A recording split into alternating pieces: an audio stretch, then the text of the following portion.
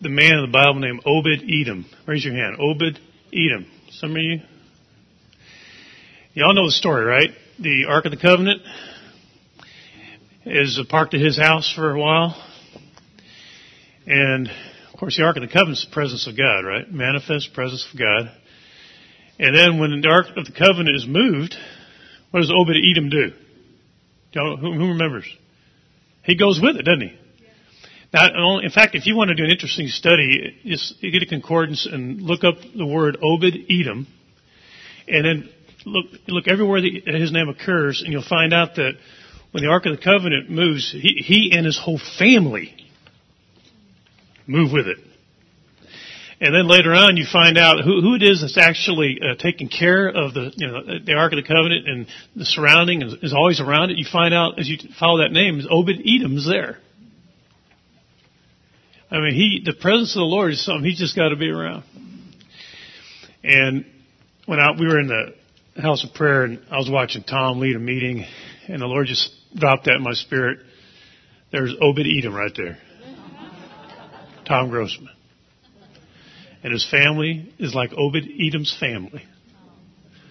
They just want to be around the presence of the Lord, and then he just takes people with him, and let's just go, where's the Lord at? Let's just get where he's at. Let's be in his presence.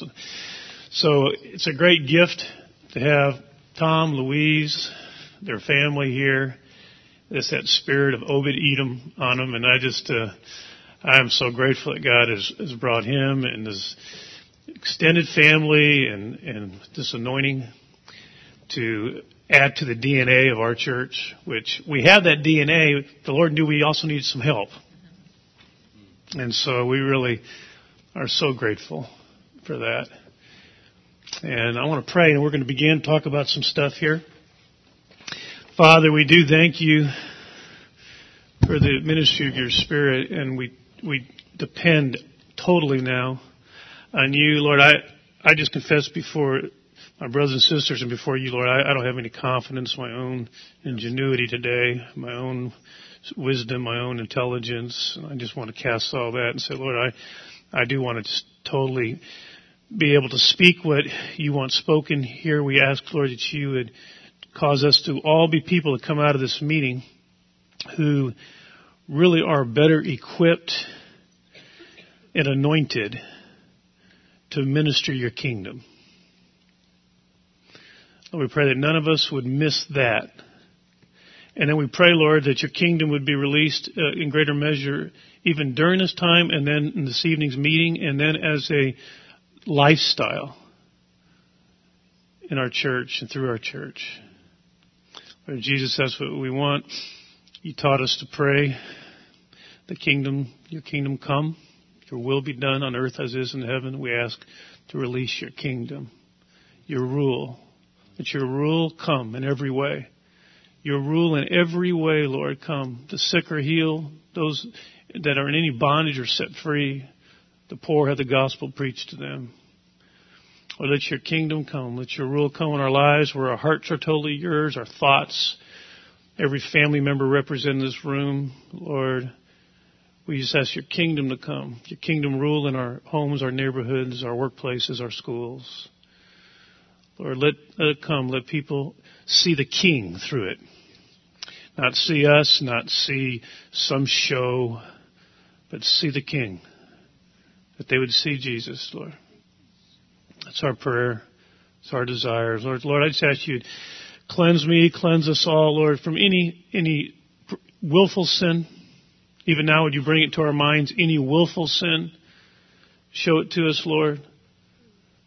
Lord, you said in the last days, people will be lovers of self, lovers of money, lovers of pleasure, arrogant, boastful, ungrateful.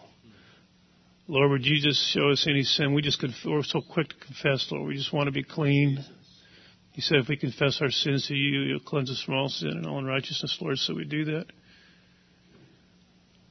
Lord, we just tell you right now, we hate it when we love ourselves so much. We hate it when we put ourselves first, Lord. We just right now repent from that. We repent from it. We confess, Lord, that we love pleasure sometimes more than you, Lord. We just repent from that right now. Confess it. Lord, and we confess all the times we're so ungrateful and we take so much for granted. Forgive us, Lord. Cleanse us, Lord. Would you consecrate us and set us apart as vessels that you can release the kingdom through? And would you fill us with your Spirit even as we prayed and sang? Would you, even as the word goes forth and as we receive it, Lord, let it all be planted in our hearts by your Spirit. It's the teaching ministry, the Spirit that bears fruit, and so we ask for that. Lord, I thank you for these brothers and sisters, many in this room who I've known for many years, who I love so deeply. I thank you, Lord, for all the testimonies. Even I heard yesterday from media and from the military saying this is a great church because they met the people in this church. The hospitality, the love of the people. I thank you for the people, Lord, yes, that you've brought together. What a great group. What a great group of godly men and godly women who understand the times in which we live and understand they were born for such a time as this.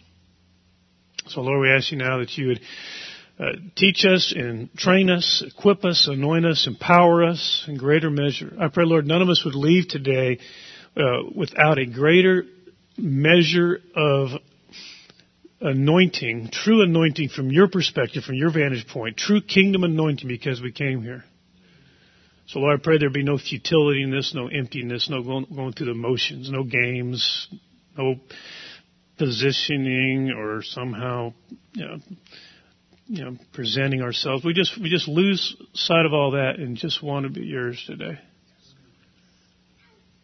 So let your kingdom come, Lord. Let your kingdom come. In Jesus' name, amen. You think about how the Lord ends the prayer he taught us to pray. For yours is, y'all remember the order? Yours is the kingdom, the power, and the glory. And a lot of times I think, we want the glory. We want the power, but we got to get the order right, don't we? It's the kingdom and the power and the glory. And the kingdom is his rule, his reign in every way in our lives. And Tom, thank you so much for reminding us of where it all starts. It all starts with intimacy with him. And it's so important. I want to talk to you a little bit about healing and a theology of healing. And let me start by telling you a little bit of my pilgrimage, my personal pilgrimage. I am a graduate from Dallas Theological Seminary. I went there from 1980 to 84. And I have a THM in theology. But I want to tell you, in the midst of all that was going on in my life, because I was not trained at a seminary that taught that we should expect this. They would say, yeah, God can heal today, but I was never ever taught to expect it. I was never trained to pray for it. In fact, I'll give you a picture of my first encounter of praying for the sick. It was 1980, and this is when we had our first cases of AIDS. And I was on staff of a church. I was 23 years old, wet behind the ears, on staff, and we had someone in the church I was on staff at who had AIDS. And it was no one knew what to do with this. They weren't sure if they could touch him. They weren't sure he's allowed to come to church. They weren't sure if, his children could come to Sunday school. It was new. It was all new. And everyone was trying to do the right thing, but a lot of people weren't sure. So we had a staff meeting about it. And during the staff meeting, it was discussed that we should go over and pray for him. And I thought, great, I'm going to learn how to do this. And so we went over, and the whole staff, and I'm like the youngest guy in the staff, and we go into his living room. He sits in a chair, and we all kind of sit in a big circle in the living room. But no one went and touched him. And the senior pastor led the meeting, and I was just thinking, I'm going to learn how to do this. We got somebody who needs to be healed, and I'm going to learn how to do it. And so I kept my mouth shut so I could learn. And the whole meeting, we prayed for that God would prepare the family for his up and coming death. It was never said that way, but that's what was prayed for. And that God would give wisdom to the doctors And that's all I remember is prayed for. But I do distinctly remember no one ever asked God to heal him. And I thought, should we ask that? But there was a theology that was basically at work there. It really was. I mean, there was a theology that was causing that prayer, that whole meeting to take place the way it was. Because there was a theology that doesn't really expect God to heal. And if you really don't expect him to heal, then you won't ask for it, right? And you also and there's also, it's a subtle thing I noticed in that theology where we don't want to put God on the spot and embarrass him and ask him to do something he really can't do or won't do. So, but it was always said like this, we don't want to get their hopes up. And my response was, what's wrong with having your hopes up? Sounds like a pretty good thing to me, have your hopes up. Well, anyway, so that was my first encounter, and I just began to wonder, because here's what I'd read. I'd read Matthew chapter 10. Let's just turn there. I'd read Matthew 10, where Jesus said to the 12,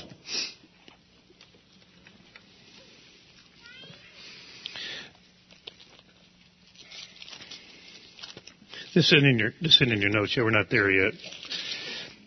Okay, Matthew 10, in verse 1. And it says, and having summoned his 12 disciples, he gave them authority over unclean spirits to cast them out and to heal every kind of disease and every kind of sickness.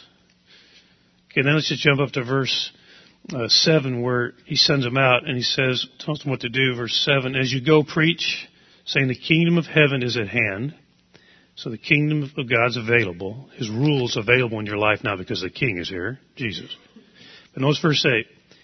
Heal the sick, raise the dead, cleanse the lepers, cast out demons, freely you receive, freely give. So there's no doubt that was part of what he taught the 12 to do and sent them out to do, right? I mean, you can't debate that, right? He taught that and sent them out to do that. Now, of course, a lot of theology would say, well, yeah, but you're talking about the apostles here. I say, okay, that's true. Is that the only ones he sent out to do that? Okay, so turn to Luke chapter 10.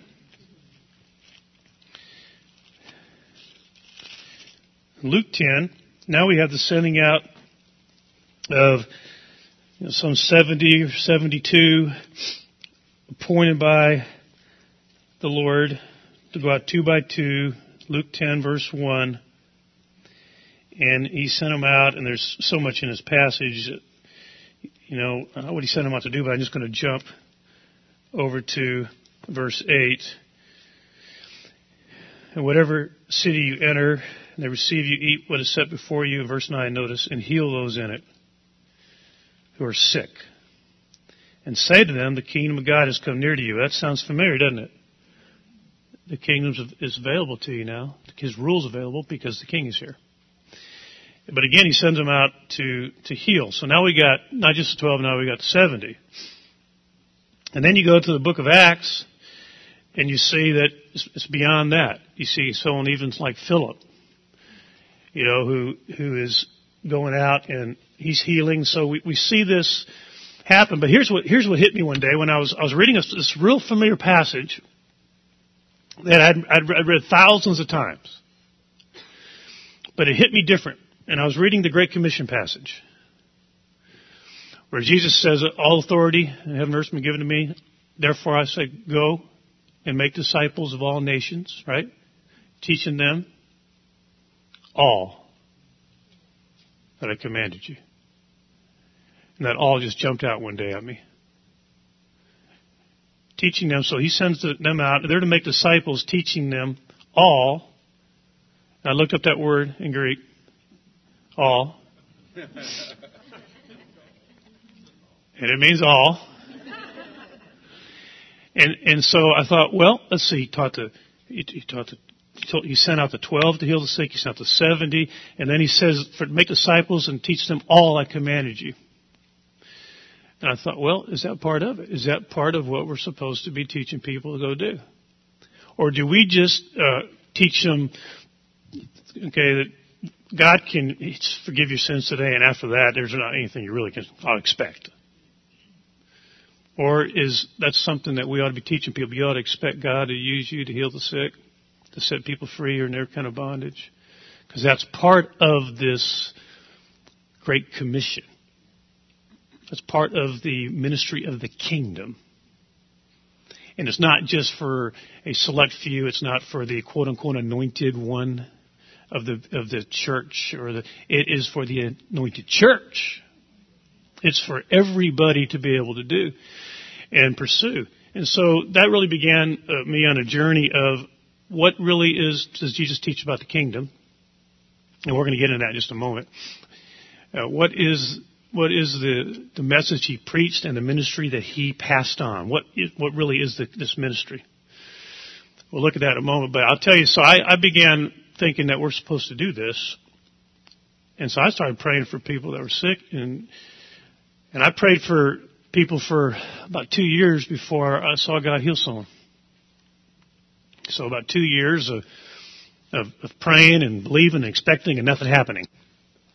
And praying and believing and expecting and nothing happening. But I kept going back and saying it's in the book. And so am I going to change the theology to line up with my experience, or am I going to somehow say something's wrong on my end and I got to line up with the Word of God? So I kept going back and saying it's in the book. So about 2 years into it, God actually healed someone. I mean, it was one of those situations where it was dramatic and it was a healing, and then we had these periods of time in our church where we'd have meetings and we would pray for people and almost everyone who prayed for that would be touched by God in some way. And then we had meetings where I thought, if you have a cold, don't come to me, you may die. So there were times where it wasn't working very good. Okay. So I'm just telling you, we've been all over the map on this thing. There was ebbs and flows and of how the kingdom of God was working, and I realize now is that there's this whole invisible realm of spiritual warfare that we don't see, that there's just ebbs and flows in how this battle goes, and so sometimes we'd see things happening. There's one time I know that I'll just tell you some of the stories. We've had people that God had healed of cancer that were going down to MD Anderson. A lot of you remember Camille Williams. God healed her. There's 14 years of healings where she'd go down to MD Anderson, the doctors would say, you're getting better and we don't know why. You're not supposed to be getting better. And the guy just kept intervening during that time. So we had a lot of those kind of real dramatic things. And we had x-rays where there's the cancer, and then x-rays where the cancer's gone. And then they're going, I guess we messed up the first x-ray.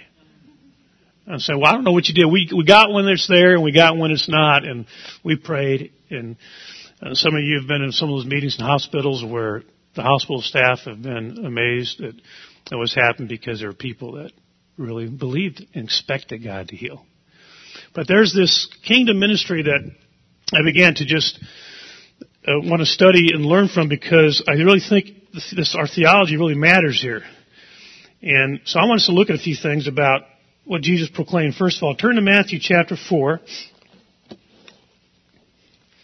Matthew 4, in verse 17.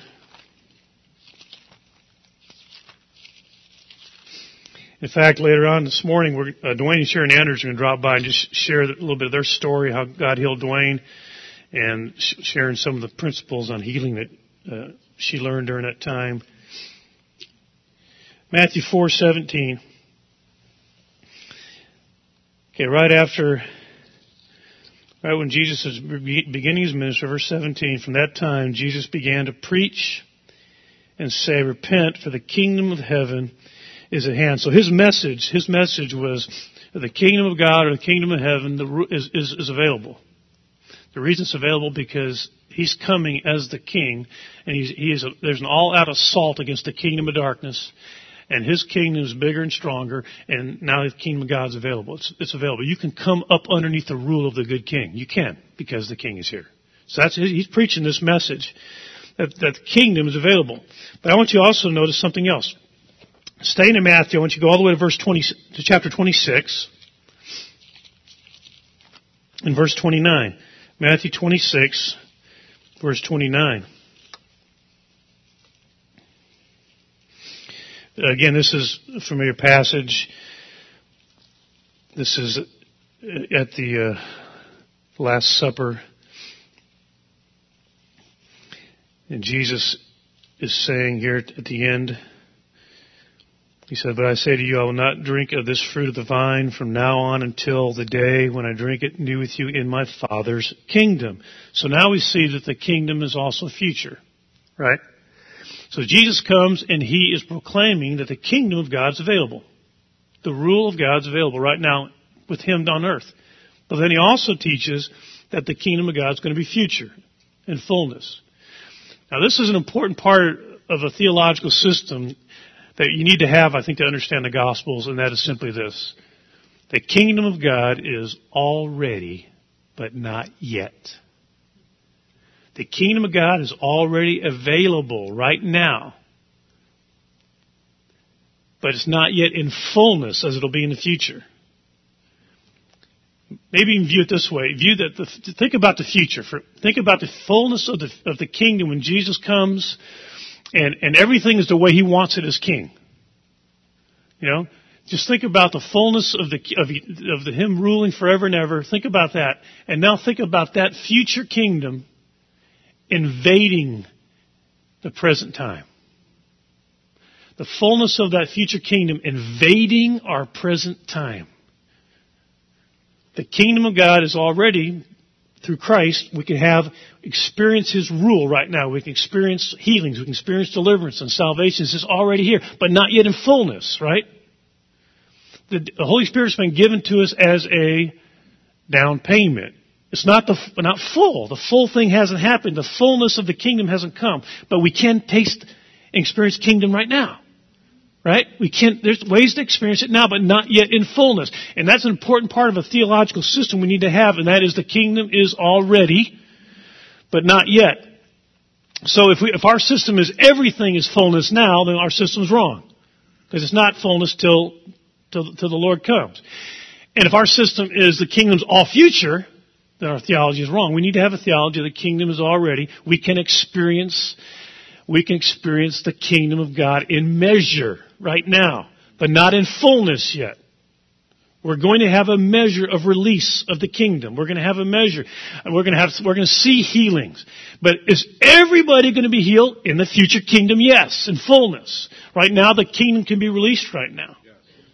And that's what we need to grab a hold of, and I want to see more and more of that, because I think that piece of it increases as closer we get to the return of the Lord. And that's what I think right now. I do think raindrops are falling, but storm clouds are gathering. And even as I said that, I got a chill all up and down my body.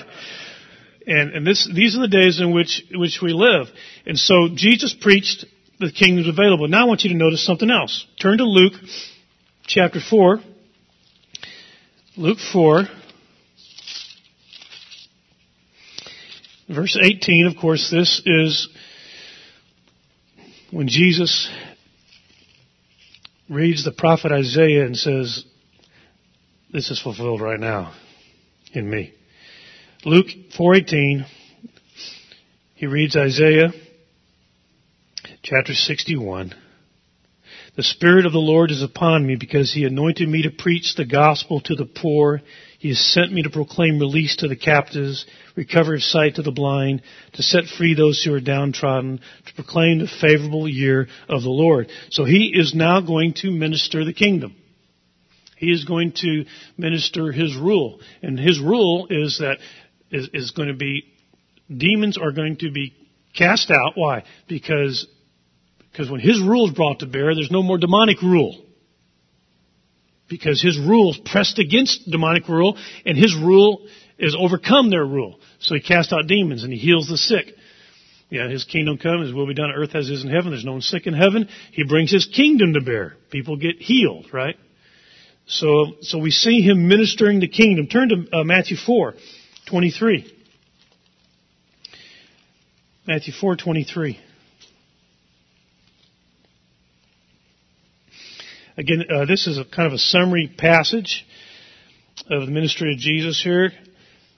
Matthew 4:23, and Jesus was going about in all Galilee, teaching in their synagogues, proclaiming the gospel of the kingdom, and healing every kind of disease and every kind of sickness among the people. So he is releasing the kingdom of God. Releasing his kingdom, releasing his rule through healing and deliverances. Turn to Matthew 12:28.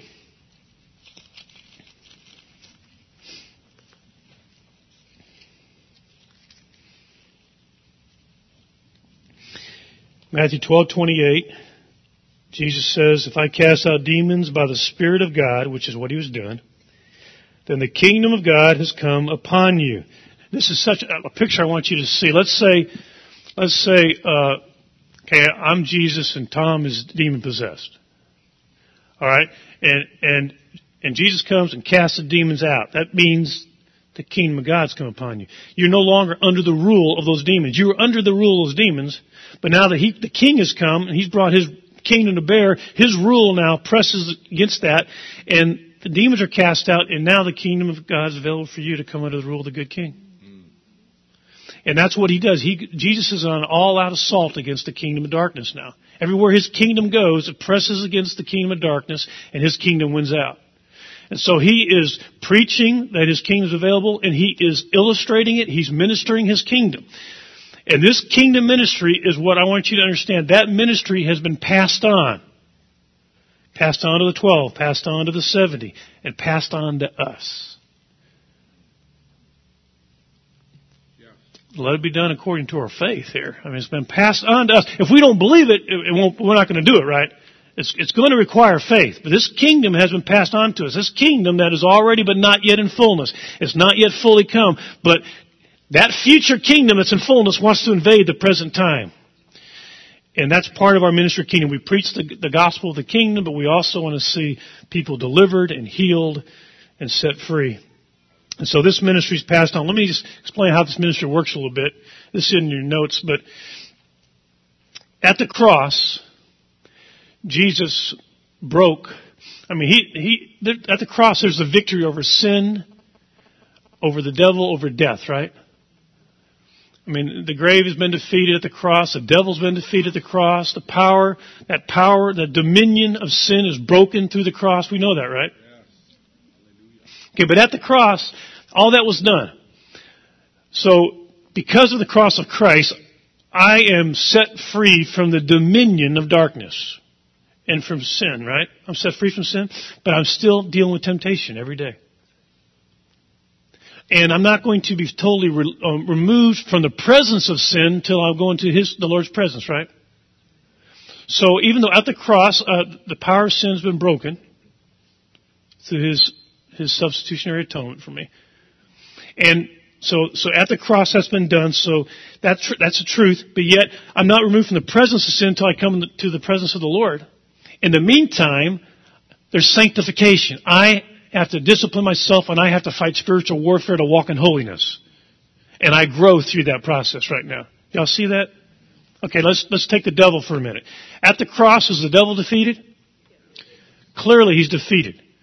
You know, we know that from Hebrews chapter 2, verse 13, 14, 15. We know that from 1 Corinthians chapter 2, verse 13 through 15. The devil's defeated at the cross. So at the cross, the devil's defeated. Is the devil abolished yet?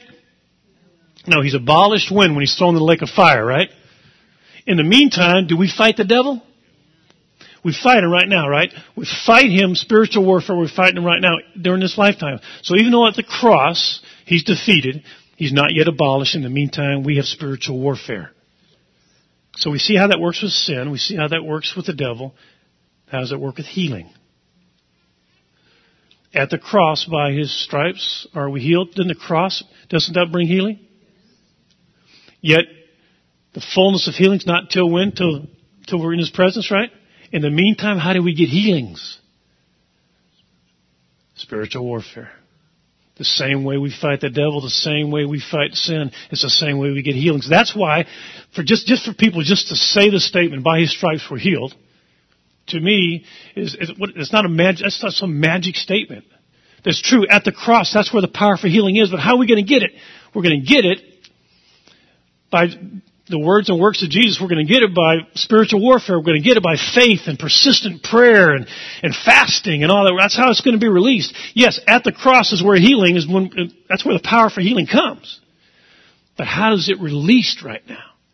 It's going to be released through us praying in faith persistently and fasting and so forth and all those kinds of things. And so that's an important piece for us. Because I've been in meetings where people just say, by His stripes you're healed. And I'm like, to me that's kind of like saying, car be washed. Shirt be ironed. Bed be made. I mean, it doesn't work that way. It really doesn't. I mean, if you're releasing faith at that point and you're saying that you understand the power of the cross, that's where healing comes from, that's great. But then what are you going to do? You still got to pray. You still need to minister. You still need to hear what the Lord wants done through words of knowledge and how the Holy Spirit wants to work. You still got to walk that out. I just want you to understand that. Just like you walked out your sanctification, just like you walk out spiritual warfare, we've got to walk out the healing with our prayers. Is everyone tracking this? Okay, so I think it's important that we're all on the same theological page, because I've been in healing meetings where someone will walk in that has a whole different theology, and they say that statement and look at us like, well, you guys just don't know what you're doing. It's by His stripes you're healed, and we just say it, and they got to believe it, and let's get on down the road. And I'm like, wait a second, there's a battle to fight right here.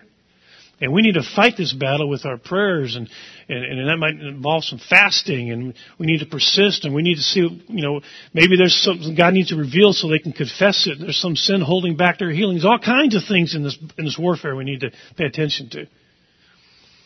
Okay, so this is a kingdom ministry, already but not yet kingdom of God. God wants that future kingdom, wants to invade the present time, and I think it's important that we understand that's part of the mission. And it's not that just God can heal, God wants to heal, and God likes to heal. And that needs to be part of our perspective. All right, let's look at the next thing. In your notes there, healing ministry requires a right understanding how God works. Some of you are familiar with this, but I just need to go over it quickly, because if we don't have this in our theology, we will get disillusioned. God doesn't always work the same way. In the Bible, we see that He works 3 different ways. Sometimes God works through intervention. This is the parting of the Red Sea kind of way God works. This is where you just cry out and God just comes and does it all. That's that instantaneous healing. That's the intervention. Now, if our theology is only intervention, then we will be disillusioned. It's just a matter of time. You will get knocked off your healing horse if that's your only theological perspective, if that's all you've got. And that's not all the Bible teaches, but that's all you have. You will be disillusioned. And I tell you, I have seen so many people disillusioned because that was their theology. I prayed and God didn't do it. So what's the point? What's the point in praying? I don't pray anymore. Okay, but intervention is one of the ways that God does work, and we ask for that. We pursue that. All right. The second way that God works, sometimes God works through interaction. Interaction. The best way for us to understand it, I think, is the agricultural illustration. Like the farmer. The farmer must do his part and God must do His part for there to be a crop, right? That's interaction. So God is, if the farmer doesn't do what he's supposed to do, there is no crop. And if God doesn't do what He's supposed to do, there is no crop. If the farmer does his part, God does His part.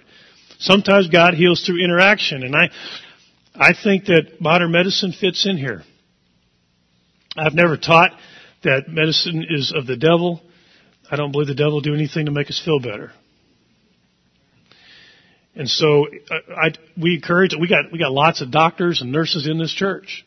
And they pray when they pray about God using them. And so God can use that. So that's part of our theology is our view is not, there are some in Christendom who believe that's of the devil. Now we shouldn't trust in doctors. Our trust needs to be in the Lord. But God can use doctors instrumentally. And so interaction is one of the ways that God works. And finally, another way that God works is through what we're going to call intervention. In other words, intervention, the idea here is that God doesn't change the circumstances, but changes you in the midst of the circumstances and gives you the grace to go through it. For, again, a temporary time, because ultimately we're all going to be healed totally. But for a brief period of time, and of course the illustration there is 2 Corinthians chapter 12, the Apostle Paul's thorn in the flesh. We don't know for sure what that is, but it was some ailment that he asked God 3 times to remove. And when he asked God 3 times to remove it, it was probably a passionate, faith-filled prayer that involved other people, probably involved fasting and crying out to the Lord and asking God to remove this thorn in the flesh. And that was one prayer. And then they probably went at it again. When he said 3 times, he's not talking about remove it, remove it, remove it. I mean, they're talking about really going after it. And 3 times, and God finally said, he's not going to do it. I'm not removing this one because of the great revelation you received in order to keep you humble. I'm not going to remove it, but my grace is going to be sufficient for you. I'm going to give you the grace to go through it. Now, if we don't have that part of our theology, again, we're going to be disillusioned because sometimes that God does that. He doesn't change the circumstances. He gives you the grace to go through it. But I always start with number 1, intervention. Pray like crazy. God, would you just heal him? It just seems to me that that's the way you get the most glory. So that's what I ask for. Right now, just, skip all the medicine stuff and just do it, Lord. That's how we start. We pursue that with all we can. But we're not adverse to someone seeing a doctor or using medications, interaction. And then I do believe when it comes to intervention, someone says, well, how do you know when God's not going to heal you and he's giving you just the grace to go through something? And I think you know when he tells you. I mean, Paul knew when he told him, right? But the Lord said to him, my grace is sufficient for you. So I tell people persist in healing. Because we're going to see in a moment, persistence is key. But if the Lord tells you, no, I'm not going to, he speaks to you and you have that confidence, he says, no, my grace is sufficient for you in this one. I'm going to give you the grace to go through it without changing your circumstances.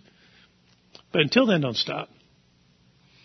I mean, I've had people, one thing we discovered, if a lot of times people come for the elders to pray or for prayer teams to pray for them. I remember back in the mid-'80s when God was doing a lot of healings in the vineyard, John Wimber talked about the fact that they saw 1 out of 10 people get healed if they're prayed for once, but they saw 7 out of 10 people healed if they're prayed for more than 10 times. So persistence they really discovered as they logged this that persistence makes a big difference. And what I have found is the prayer teams are willing to persist but the people feel bad about keep coming and asking. And I'm saying, just keep coming for prayer. Just keep asking. And then, but if the Lord one day you feel like says to you something different than that, my grace is sufficient, then go with that. But until then, let's just persist and ask God to heal. So there are different ways that God works, but let's pursue Him, do an intervention and then go from there. All right, next one is a healing ministry requires faith. First of all, if you don't have faith, you're not going to really pray, right? Really pray. You know what I'm saying, right? Not just mutter some words that, drop down and crash on the ground or bounce off the ceiling, but really pray. You're not going to do that kind of praying unless you really believe.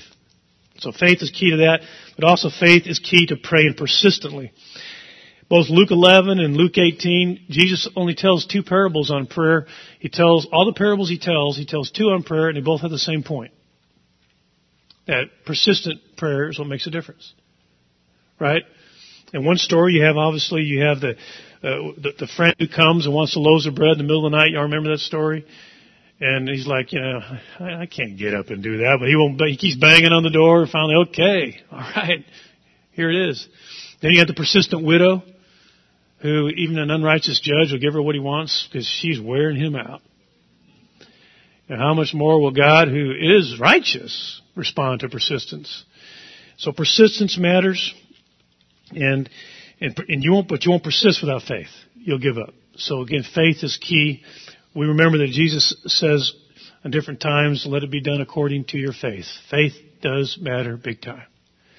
That we believe God. We're expecting things. I can't tell you how many times I've prayed for someone for healing. And then I say to him at the end of that prayer, now, if God doesn't do this tomorrow, this week, or whatever, then you and I should be the two most surprised people on planet Earth, right? Shouldn't we? I mean, we're praying expecting, so if it doesn't happen, we should be surprised. We shouldn't be surprised because it did happen. We should be surprised if it doesn't happen. We should approach it with that kind of faith. When Jesus says, pray believing that you received, that's pretty powerful stuff, isn't it? And so there's a sense of which, and we're not talking about just psyching yourself up. Before a prayer meeting, I read the red a lot. You all know what I mean? Read the red. Because faith comes by hearing the words of Christ, and I'll just if I can spend time reading the red, I'm ready to go after it. And also sometimes even during a prayer meeting, you have people on a team. It's good to have teams because, I might be full of faith, and about an hour into it, I'm kind of waning, and someone else needs to take over and be full of faith, and maybe I need to go over here and read some more red, and pray some more so I can have faith. But real faith expects God to do something. It's key. And guys, again, I'll tell you, I have been knocked off my healing horse on several occasions. I get back on it eventually, but I've had dead children in my hands, my arms. I'm like 0 for 6 for raising the dead,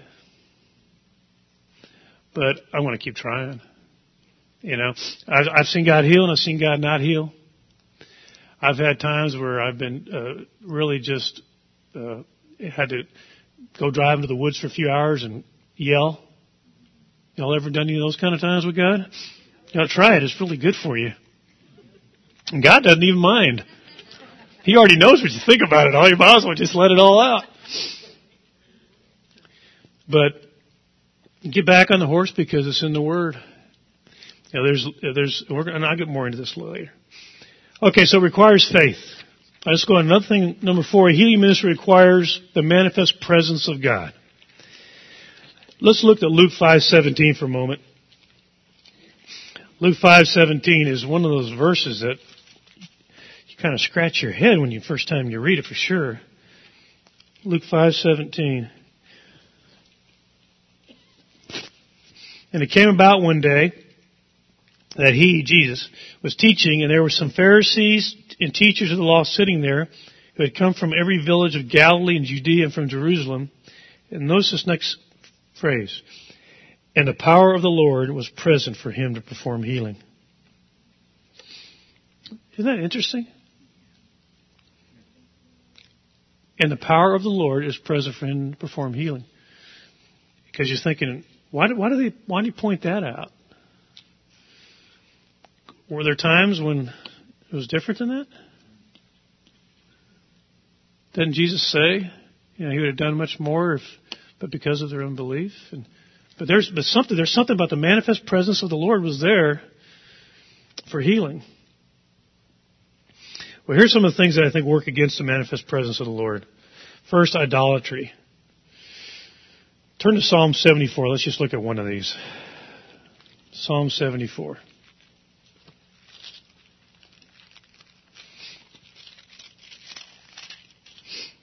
Psalm 74, 9 through 11. It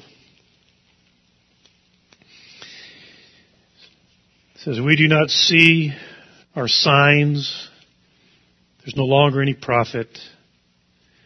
Nor is there any among us who knows how long. How long, O God, will the adversary revile, the enemy spurn your name forever? Why do you withdraw your hand, even your right hand? From within your bosom, destroy them. I mean, it's because of their idolatry. God had his manifest presence was removed, and they're like, we're not seeing the miracles. Where's the prophets? Now, what they didn't do is come up with a theology that took care of that. You know what I'm saying? They didn't come up with a theology that says, well, there's not any more miracles and there aren't any prophets. What they did is they realized it must be us. See, there's a whole theological system that is set up to line up with people's experiences as opposed to saying, my experience is not lining up with the Word. What's wrong with me? And that's what they did. They said, Lord, what's wrong? How come there's not miracles? And how come there's not prophets? And so it was their idolatry, and God does confront them with that. Idolatry removes His presence. I tell you, there's just a lot of times you're in meetings where it's just people have all kinds of other gods. You remember Joshua when he drew the line in the sand and said, "As for me and my house, I'll serve the Lord." And he tells them to put away their idols, because what they had is they said they had their gods and they wanted the Lord God. He's one of them. I mean, he might even been number one, but they still had their idols. And he said, "No, you got to decide today. You're going to serve the Lord. You got to get rid of all the idols. You got to get rid of all of them." And that's a big thing. I think it just hinders the power of God in the American church, because I think we have lots of idols. And it's important that's talked about, and there's times of repentance for that and removing idols. I was talking to some guys earlier about the services we had here yesterday for a fallen Marine soldier, Jeremy Smith, and it really was. There really was. I really felt a real oppression, working against a real oppression during that service to preach the gospel. And nationalism can be an idol. Now, I love this country, but nationalism can be an idol. Patriotism, it really can be. I've been in the meetings I've been in that are highly patriotic. Sometimes it's really hard for people to, for there to be a real sense of, wait a second, we have one God. Again, I'm speaking as one who loves this country. Understand this. But at the same time, I'm telling you, the meetings I'm in when I'm trying to preach the gospel, where nationalism is high, it's hard to work against. It just is. Ritualism also removes His presence. Ritualism, again, is just going through the motions. In Isaiah 58, you can read that on your own. I'm not going to take the time. They're wondering why God's not coming through. And He basically rebukes them for their fact that they really weren't living with justice and mercy. They're just going through the motions of ritualism, and He called them repentance. So going through the motions of ritualism.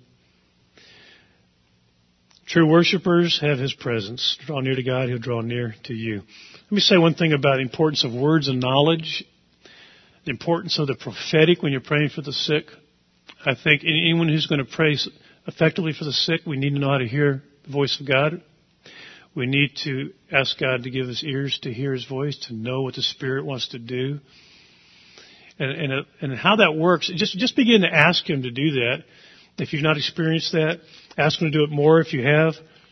But my experience is it's real simple. It comes to me as an impression, just simply an impression. But it's a little bit like trying to take a ball filled with air and push it under the water in a swimming pool, and it keeps popping up. So it's an impression that if I push it down, it keeps coming up. And I've just learned to go with the impression. And most of the time it's right. If I don't say, "Thus saith the Lord." I feel like if it's the Lord, it'll carry its own authority, and I just say, "It occurs to me," or is this something that's true? And I'll just say it, or I'll pray it. But it's important to hear the Lord, because what is the Lord doing in this person's life?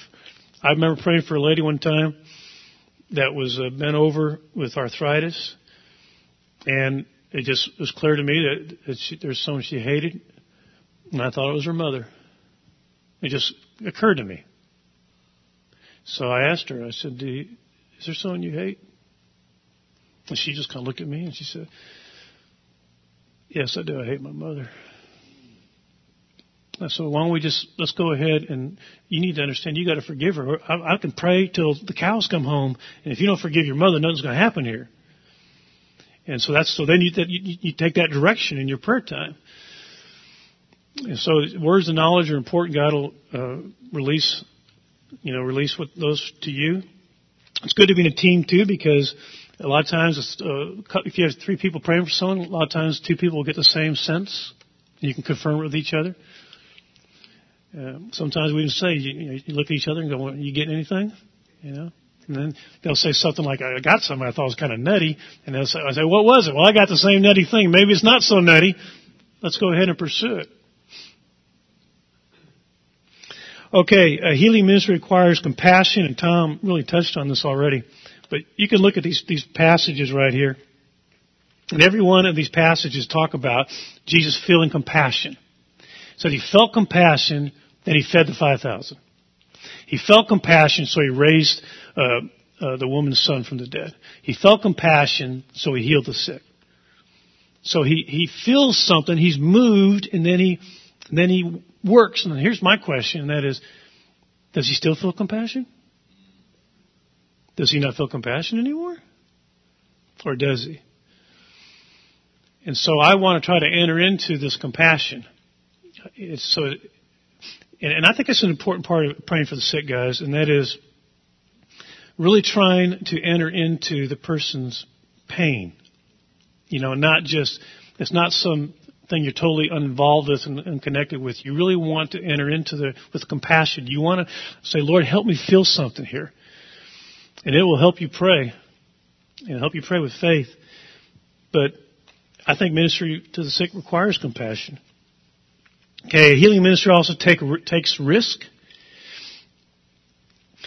It was early on in our church. We were still pretty small, and so we had one service, and the service went for like 3 hours. We just kind of sang until the Lord showed up, and then we'd do whatever we felt like He was doing. It was great. I missed a lot of that, but one time we had a guy. We said, well, anyone have any prayer requests? And one of the men, in fact, some of you might remember Marty Weeder. Marty Weeder just raised his hand and said, I have these migraine headaches. I can't even function. I can't even function. They're so bad. So this is during Sunday morning, right? We've got maybe, 50 people or 70 or whatever. And so Jerry Bates, one of our elders, says, can I pray for you? And this is the first time it happened in one of our Sunday morning services. So, and that normally you say, to be safe, go ahead and offer a prayer, and we're not going to ask you if you feel any better.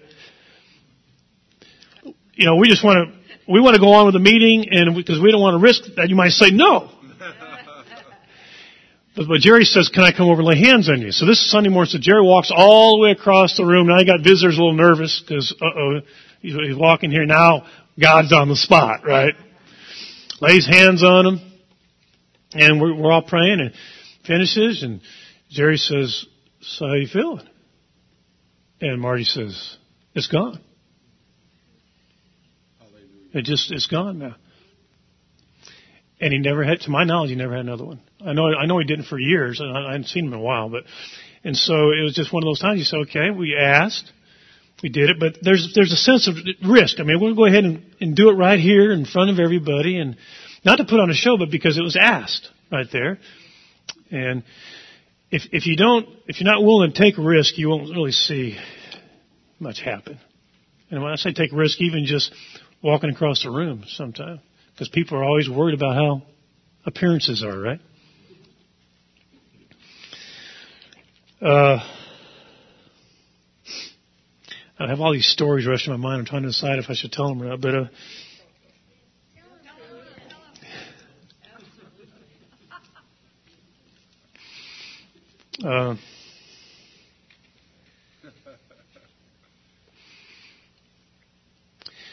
okay, I'll tell it to you this way. I'm being sensitive because there's people involved here that might know who this is, and I really don't like to tell stories that might embarrass someone. But there was someone we were praying for, and we actually, during the prayer time, someone came to me with a word about why they were in that condition. And it was a thing that would be very embarrassing. Why they're in that condition. It was a sinful thing that was done that caused all this, but it was never confessed. But someone came and said, the Lord just showed me this. I said, all right, you're released from that now. I'll take her from here, And I just went privately to the person. I didn't do it in front of anybody. Because again, treat others like you want to be treated. But I went private to the person and I said, I just got to ask you about this. And when I did, they just boo-hooing. Because it was true. And that's where we got to start. We got to deal with that. And before we can get anywhere else. And so there was a prayer meeting in which if we had people around this particular person, and then there's a word, and this needed to be handled differently at that point in order to do it in love, right? It wouldn't have been loving to just have blurted something out, right? It would have been embarrassing. I wouldn't want someone to do that to me. So let's not do that to someone else. And so we said, okay, let's just stop right now and at this point and wrap it up, Lord. And we ask you to continue to guide us, Lord, and don't say anything to anybody else. And then privately deal with it. And that's what was done. And that's really key to making progress. All right, let's go to the next one. Number 7, the healing ministry treats others like you want to be treated. I think we covered that a little bit. And Wayne's also going to talk some about that in just a moment. Number 8, a healing ministry yields to God's sovereignty. God's ways are not our ways. God's timing is not always our timing. And timing is something we got to watch out for. I mean, I've seen it a lot of times. I can remember 2 times in a row where I know some couple of people that had these horrible rashes. They've been to doctors months and all kinds of ointments and nothing's working. And so we lay hands on them. Of course, you're looking right at the rash, right? And we're praying for God to heal, and then we're seeing the rash still. And in both those times, the next morning they called me and said, I woke up, my rash is gone. I've had it for months, nothing worked. We prayed that night. Next morning I woke up and it was all gone. And 2 different people. And so the timing, God just had a different timing. Why? I don't know. But we'll take it, right? Okay, a healing ministry destroys the works of the devil. Important point here, every sickness is not caused by demons, but some are. Some are, obviously, in Luke 13, she was bent over, this woman was bent over, it was connected to a spirit, and the spirit was cast out. Sometimes it's connected to spirits, but sometimes Jesus doesn't address any spirits, he just brings healing. So I think we need to have in our theology the fact that some illnesses, some are connected to demonic spirits. And we ask God to show us that. That don't have a theology that always every one of them is a spirit. I think that theology does not line up with what we read in the Gospels. Okay, number 10, a healing ministry glorifies God. God needs to be the one to get the glory. God really does not share His glory with anyone. Y'all know that?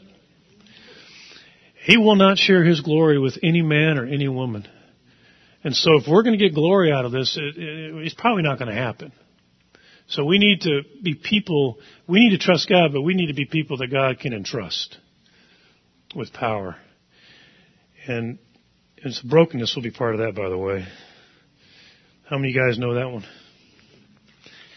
Part of God's curriculum is brokenness. And the more broke we are, the more He can trust us, because the more we're not going to touch His glory. So brokenness is a good thing. I would have never voted for it, but God didn't ask me for my vote. Number 11, the healing ministry authenticates God's messenger. We see this. Jesus talked about the works. He said, don't believe in me, believe in the works. I mean, in other words, they're authenticating Him. Healing ministry opens doors for evangelism. We see this in the book of Acts. This is, I think, particularly on the and everywhere, but particularly on the front lines where the gospel hasn't gone. I pray that more and more missionaries would just step out and risk it. Just step out and just risk it. Just ask. How many of you have heard the name Ralph Bethea? Some of y'all heard of his name? He's a Baptist missionary, ministering to Muslim people for many, many years, tried all kinds of things, tells a story. It's an amazing story. He's just trying to get anyone to listen to him. He stood on a bridge one time preaching to people, and no one would listen to him, so he jumped off the bridge. And he broke 3 ribs, and he's down there, and he's swimming to the side, and they all run down there. He's thinking, great, I got an audience, and I run down and say, are you crazy? We don't want to listen to anything you have to say. So he thought, well, man, that's not a good approach. And he tells a story of a lady who brought a crippled girl to him. He was standing outside of a mosque and brought a crippled girl to him. And he tells us the story of, he said, Lord, right here, you can do this. You can heal her, and the gospel will break out here if you would just heal her. And the woman hands the little girl to him, and her legs are just limp. They've never, ever walked.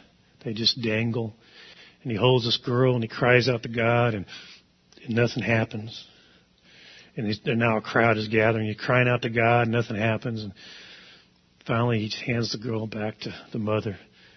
And she starts to walk off with the girl looking over her shoulders. And he says, as I looked into those eyes, he said, I saw the lost Muslim world. And I thought, God, how come you won't heal this girl? And as she's walking off, the girl starts to wiggle in her mom's arms. She starts to squirm. And God heals her. The mother puts her down and she walks.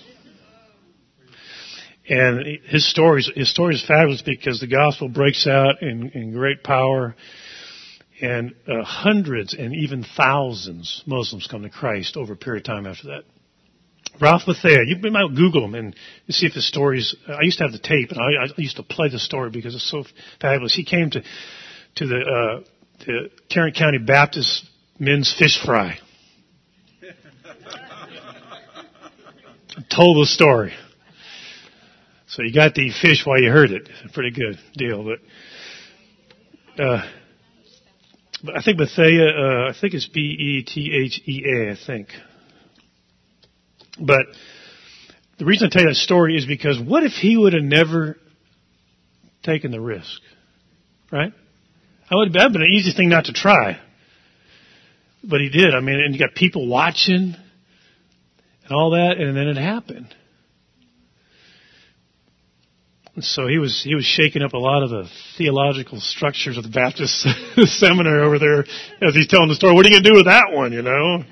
Well, maybe God does that. So it definitely opened the door of evangelism. All right, number 13, healing ministry is perplexing.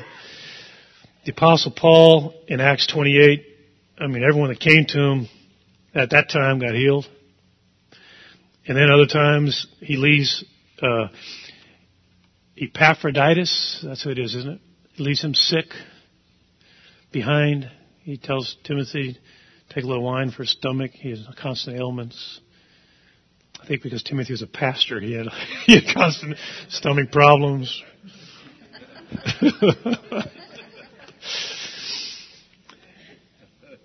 But it was perplexing, and Paul says, you remember what he says? He says, always perplexed but never despairing. Y'all remember that statement? That's a good statement having your theology, by the way. Perplexed, but never despairing. I'm not quitting, not giving up. Are you perplexed? Oh man, I got a list. I got a long list of things I don't understand. Are you quitting? No, I'm not going to quit. So we're going to be perplexed at times. I used to have a lot more answers 20 years ago than I have today. I have less than 20 more years, won't I, Bob? But, you know, it's okay to be perplexed. We don't try to unscrew the inscrutable. There's things we don't understand. Why did Paul finally say, you know, the mysteries, who can fathom the mysteries of God? So there's a lot we don't understand. So have some room for that. Don't be disillusioned. Be willing to say, you know, I don't understand it yet, but I do still believe. And let's just stay the course. What we're going to do now is, look at the time here. Why don't we do this? Why don't we have Wayne? Why don't you come? Let's do this. Let's take a break. Y'all want a break? Let's do a break, and then we're going to come back and talk about steps to healing, and then we're going to also have some ministry time and some more sharing, and then we'll go from there. So we're shooting for 1 o'clock here, guys, but let's take 10 minutes.